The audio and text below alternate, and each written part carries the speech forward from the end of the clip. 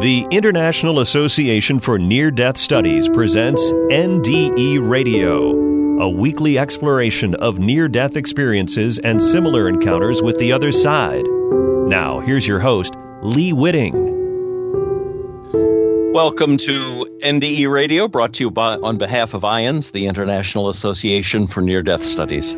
I'm your host, Lee Whitting. Our guest today, Jacob Cooper, had an NDE hugely impacting his future life when he was only 3 years old. As he has written, death, even for a moment, changes everything. Today, Jacob is a clinical social worker, certified Reiki master, and a certified hypnotherapist with a specialization in past life regression therapy. Jacob lives on Long Island, where he works with clients on a private basis and also through online services. Jake Cooper facilitates spiritual awareness and empowerment seminars influenced by his profound NDE and other transformative past experiences.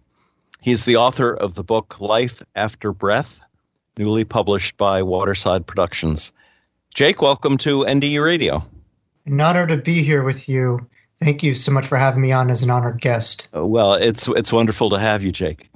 Jake, before we start discussing your NDE, I wanted to ask, I gather you were raised in an Orthodox Jewish tradition, and I was wondering if you could tell us in that tradition or what that tradition has to say about things like, personal mystical experiences such as near-death experience. What I could say is, most religions started with spirituality. By spirituality, to me at least, that means one's direct personal experience. I think what happens is that gets lost in a collective ideological belief system, where it becomes a bit of a power and control element to it, throughout time. But if you look at the core elements of mostly any major religions at the core, there's mystical practices. And Judaism is no different. If you look at Jewish traditions, obviously Kabbalistic traditions, which, a lot of occult practices are originated from, whether that be the Tarot, and stuff like that.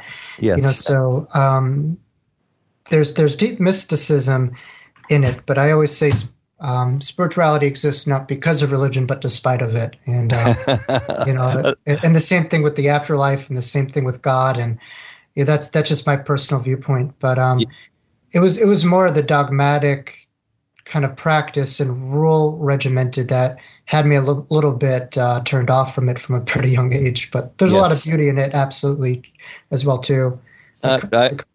Well, coming at that from being raised Catholic, I can understand completely what you're saying about organized religion. You say in your book you suffered from terrifying dreams when you were young. What were they about? Well, even at the age of 3, prior to my near-death experience, I had dreams of something profound happening that I wasn't even sure.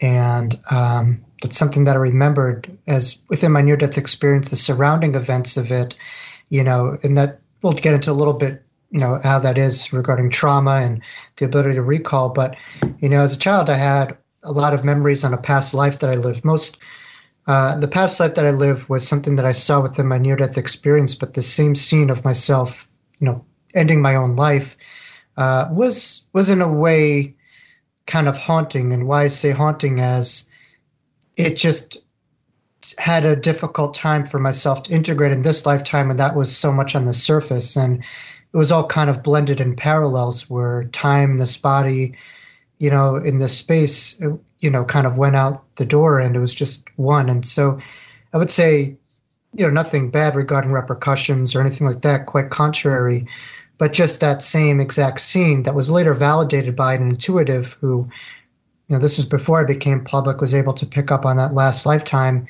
instantaneously when I sat down on the chair in the reading. So I would say that, but I was also blown away of the life between life, situation, and being able to remember this constant dream of just taking off from the other side and planning and charting my life. And so a lot of this would come within dream state as well as, just kind of more relaxed state. And I was born in kind of like an athlete. And so when I was running around, I would get all these flashing imagery, that was beyond this lifetime. And, this existed. And I was just, at the time, it's not like I say, okay, this is a past life. This is, the charting period. But later on in life, I was able to get the verbiage and lexicon to be able to express it to others a little bit more. But at the time, it was more of a nuisance where I was just trying to integrate, and I had all these, kind of obstructive memories and experiences that I wasn't able to express and label as such. Mm. So in the brief descriptions in the book makes it sound like you were sort of a hyperactive child, and I was wondering, does hyperactivity result, do you think, from past life experiences in some children? I think in a way, like I was affected on such a profound basis, from the trauma that I had, more so with the near-death experience. I think a lot of people, get into the kind of glorified version of it and just the euphoric elements of the NDE. And while that is truly there within my experience and others, death is not something that I fear, but dying, at least to me, was scary. And, by dying, I was suffocated and I lost, my breath, hence the title Life After Breath. And so that experience, that unresolved trauma, I think threw me off from, anywhere from anxiety to, just a lot of, kind of repressed, kind of emotions that manifested itself as anger. And I think the ADHD and ADD kind of stuff and difficulty sitting in my classroom, happened because my brain was really impacted by my NDE, thus the filter between consciousness. And so my ability to be in my body in this lifetime was very kind of off-kiltered and off-based. And so I had a very hard time just, being on the conveyor belt. I was always kind of rebellious of it from being taken off of, this kind of programming that society was trying to do to myself and, other children as seeing us as just this blank canvases with nothing to us, and seeing the body as synonymous with who we are. And that couldn't be further from the truth. Right. So you were on a playground at 3 years old at the top of a slide ladder when you stopped breathing and blacked out. And it was perhaps whooping cough that brought this on? Yeah, the clinical term we use is pertussis, but yes, whooping cough caused me to suffocate. And if you look at whooping cough, it could be quite fatal to infants, children, and even, in some rare cases, adults too, if left untreated. And it's highly contagious, upper respiratory, virus that I caught. And a couple of days later, my brother caught it too, although he didn't have the same degree of symptoms. But, the whooping cough caused me to suffocate. Mm. So, and then you fell, but you didn't fall off the ladder. You fell down the slide. So yeah. You weren't injured by the fall. No. In fact, after suffocating, and I speak about this in my near-death experience, there was, my body wasn't functioning, but literally I felt my two guides, manipulate kind of the physical reality, and they pushed my body down the slide and they went down with me. And, as we know, spirit is able to just interfere with physical, kind of objects and stuff like that. And I was no different. So I literally had no functioning within my body, and my guides were able, within that moment to push me down the slide. And where I was kind of irresponsive to the people that I went to with the park that day, I could see them, I could hear them, but they could see me, but they couldn't hear me when I was trying to communicate to them, through, my own consciousness that was outside of my body. Right. Now, the stages of what you saw in your NDE were really amazing. First, you were in space, and then flying fast down a dark tunnel. Is that right?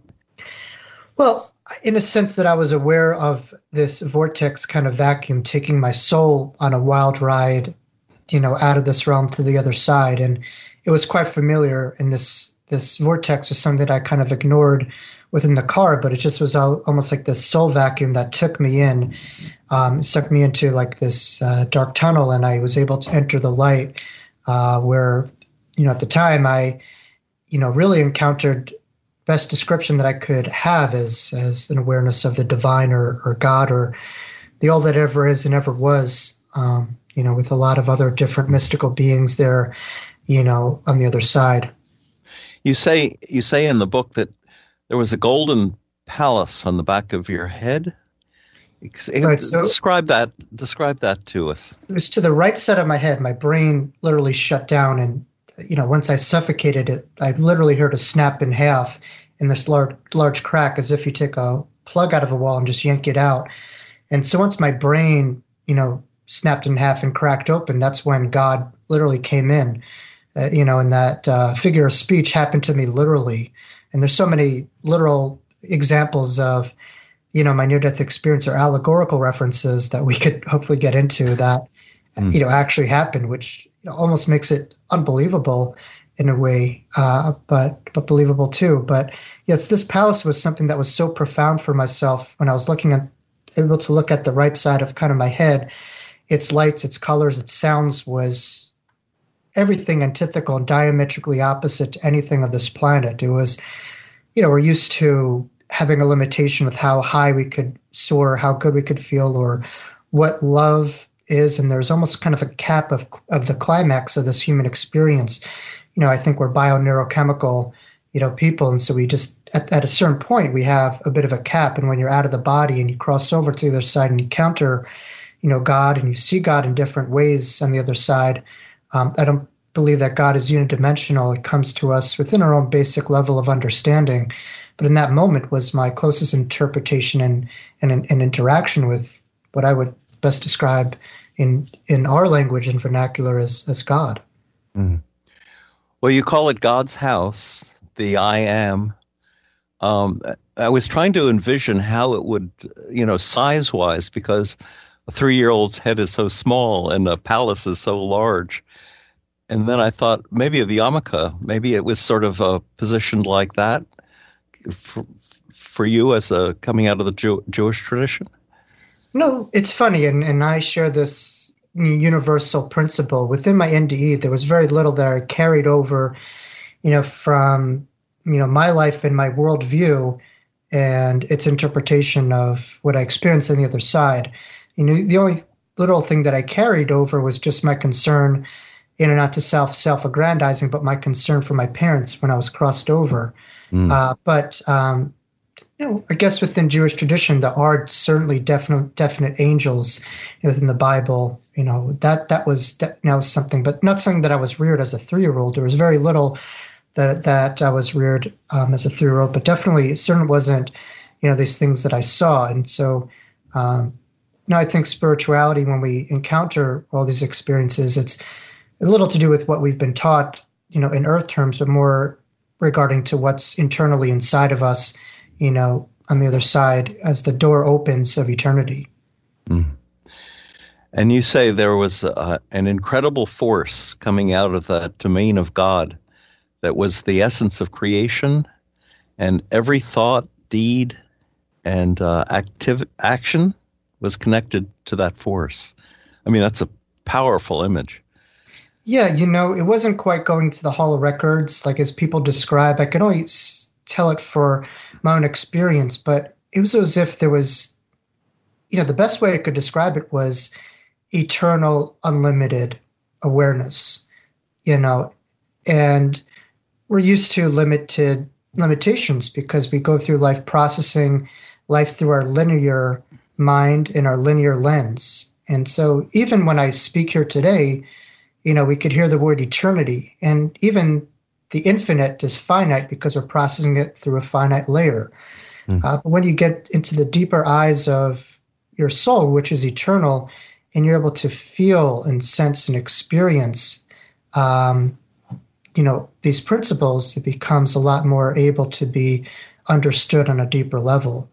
But it was the most climactical experience that I had, at least in this lifetime. And it's not to knock any other experiences, but this was literally out of this world. But at the same time, it was here too. And, when I crossed over to the other side, it was unlimited as to how high I could go.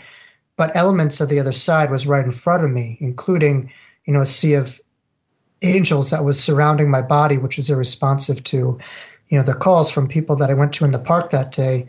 And so, I don't pretend to have a full monopolization of understanding of God or the other side. What I could tell you is it's virtually unlimited. There's no beginning, no middle, no end. It's just all. That's the best way I could describe it. And I think you said you felt like you were home in that. Oh, yes, most definitely. And, the allegory of it is just so strong where we think of ourselves as, children in God's playground. And, in a way, this literally happened to me in a playground where I began to re-examine myself as again, just a child playing in God's playground. And that's something that can never leave me, that playground, that place of home. And later in life, I once was displaced from my home as I was being like a jerk, whatever. And my parents just asked me to just, for a couple of days leave. And I got quite distraught. And I just walked around and not even thinking of it. I just sat down around the corner within the playground. And then again, that same playground and that imagery, was so strong to me. And I think for viewers to just remind ourselves how we're all just going through this life, but we can never leave the eternal, kingdom and playground of God. We're all just children here, hopefully trying to uplift each other and being our brothers and sisters, keepers on this lifetime. Yes. You mentioned angelic figures, and in the book you talk about a beautiful choir. What did that look like and sound like? So my body was on the ground surrounded by the participants who went with me at the park, but I had a form, it was almost kind of like a soul foam that was to the side of my body. I couldn't exactly see myself, but I could feel, kind of like the shadow of my form and my just presence, and so there was a form that I had that I was aware of. It wasn't just, I was just this empty space. And so when I was in my form, I was able to look at the angels that were literally in front of me. And it was as if you just literally just take a dial from this reality and just turn it up a little bit to a higher frequency and a higher filter.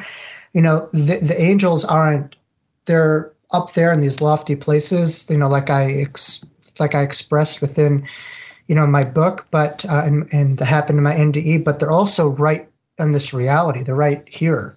And so when I looked at the angels, it was different than my spiritual guides in a sense that the spiritual guides were a lot more micro-focused on myself. The angels that I saw were just, again, this brown and gold color that kept on coming to me. And they were literally right in front of me. And I could hear them, see them, but they were just looking straight. They were just like, they're almost kind of like this robot angel kind of mechanism without any individual separate identity. They were all just uniformal.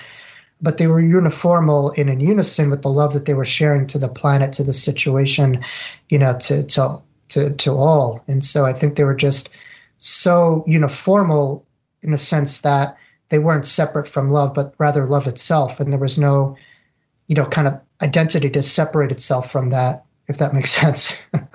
Yeah, it does. So the separate manifestations of a continuity. Right. And so when we have an identity, sometimes we could size up things to get us a little bit of weight because we have free will and we have, perceptions and stuff like that. Angels just are love manifested through wings, at the core. That's just who and what I experience as they were. Now, you mentioned something else that surprised me. You said you had a wonderful knowing of Jesus, that you didn't see him, but you felt him. How did it differentiate from the other aspects of love that gave him a name? I think we're all we take different physical forms and physical shapes, and others know it as that way. But we're all just kind of like different consciousness. And the more that we kind of evolve, the higher our own vibration, the higher our own consciousness becomes to be more reflective of the love of the eternity that we were birthed from. But in a way that was, when I was with Christ, I think there's an external portrayal of him and how people perceive and see him, but there's an internal knowingness that person to person has, of that particular consciousness. And, when I was with that, it was, I can't speak for how others perceive Christ, and the way that he looked and all that stuff. But to me, at least, this was deeper in a sense that it didn't have like an individual form to it, but it was just this all encompassing, just deeply, mystical and just almost indescribable high octave of the other side. And so it was in that, again, this euphoric, climactical, unlimited energy was being experienced with, feeling of protection, feeling of knowingness of every thought, of every deed, of every action. I was quite transparent, and I was just enveloped in this eternal love, which was much different and much obviously opposite to no matter who we come from and how good our parents or our teachers are. We're not used to unlimited, unconditional love with not what we do, but rather who we are, at our core. Yes. Yeah. And then you said you could span the entire Earth from a transcendent space and time. Tell us about that. I was able to see the planet from a micro and macro perspective, in a sense that I was able to see a lot of events that I would live, in my lifetime, and that went past this lifetime and even past lifetimes.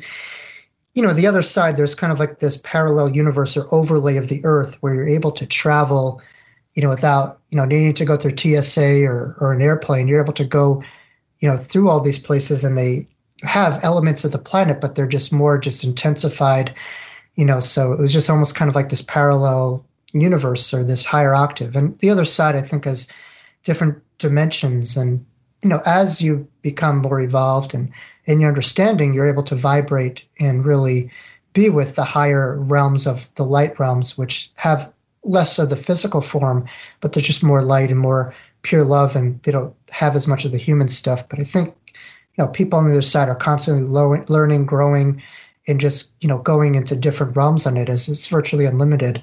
But I was able to have a cognition and an understanding of a thought energy of a reawakening of the planet, and, individuals really coming back to this understanding, of truth, and, just kind of remembering this stuff. And that's kind of what I saw, in a sense that I saw different lifetimes, but I also saw the life that I lived, and I saw connective karmic ties, particularly within my own past lifetime. But I saw the life that I was going to be teaching as a teacher for, people who are ready to bring in, this higher consciousness of the hereafter into the here now. And so that the two realms, could have a gossamer thin or non-existent separation between the two of them. We could literally bring heaven down to earth, as we are heaven, down to earth. That's what we are. We just have to remember that.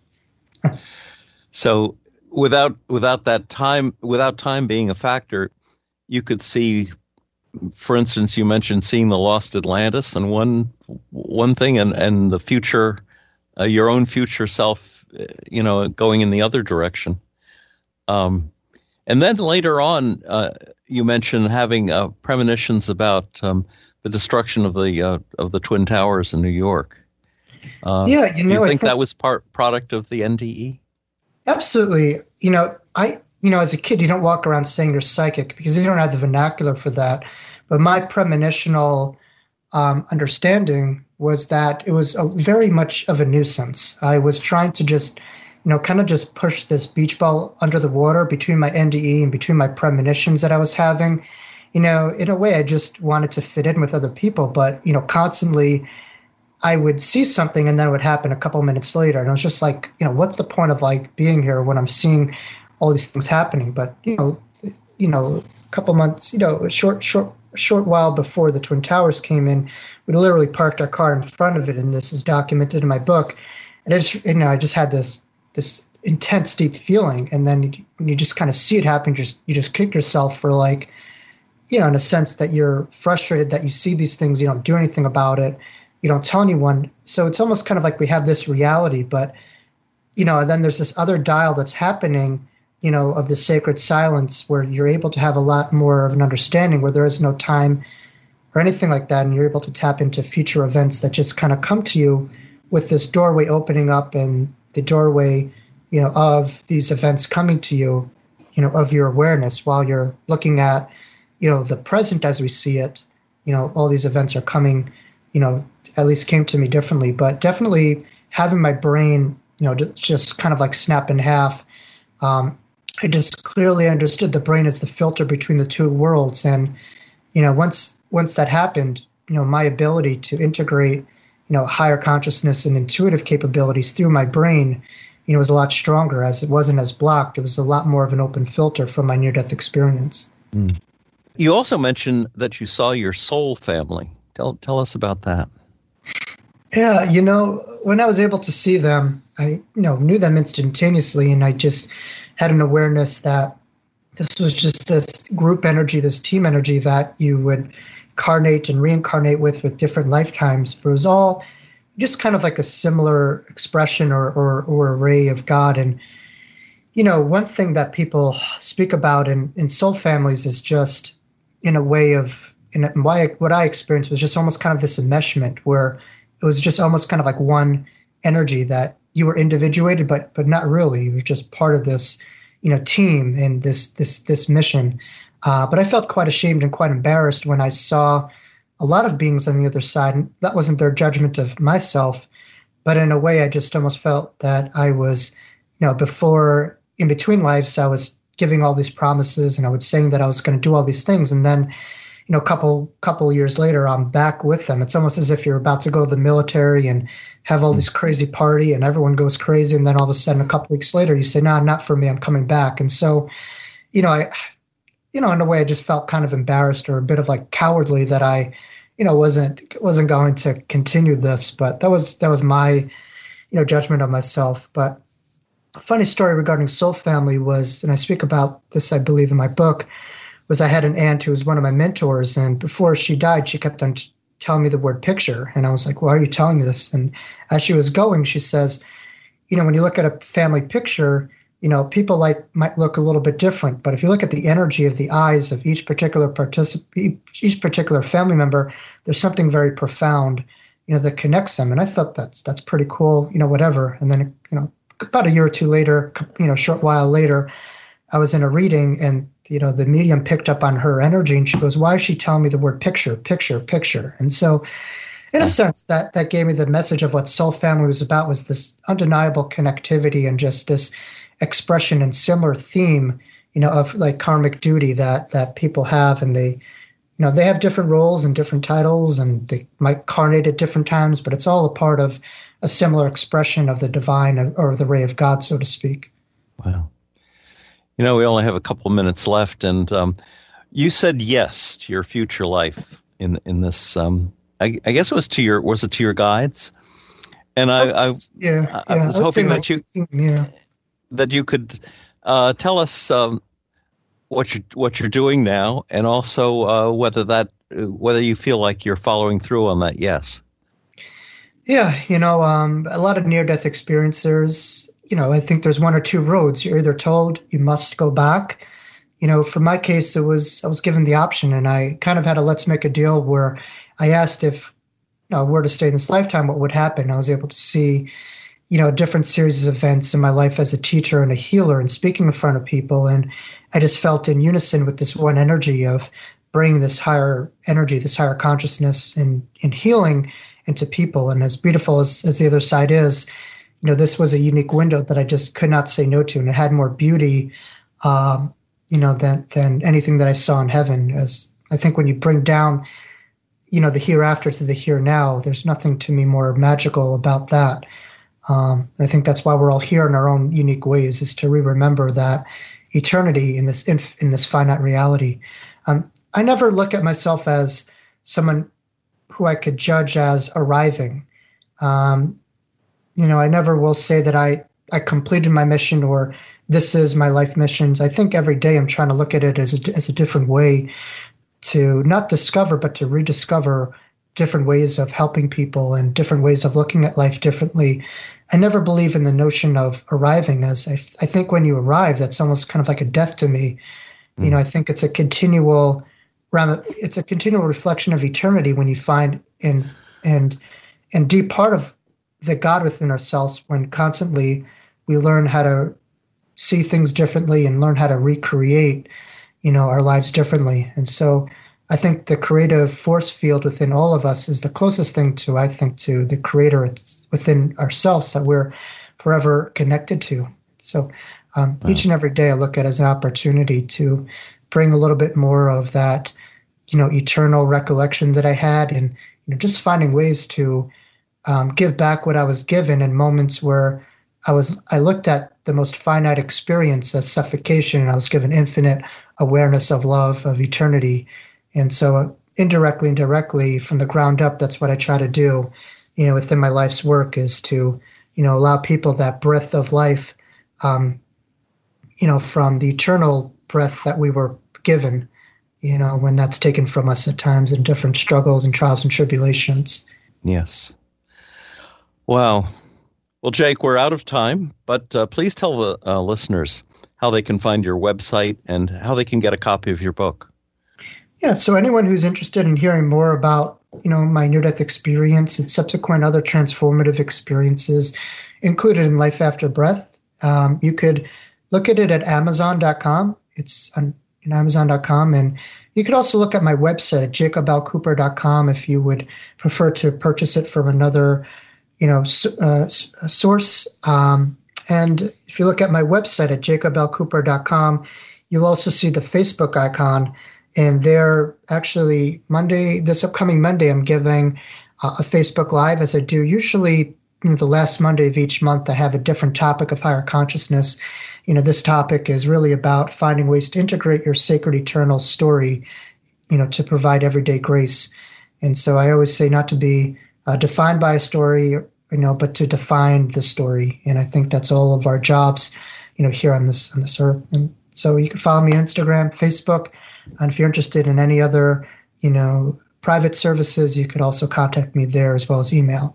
Wow. Well, Jacob, thank you for sharing your fascinating story. I hope people will get your book because I found it very, very interesting. As far as we got in it, perhaps we could have you back sometime to talk about your work as a hypnotherapist, going back into past lives. I find that a very interesting topic as well.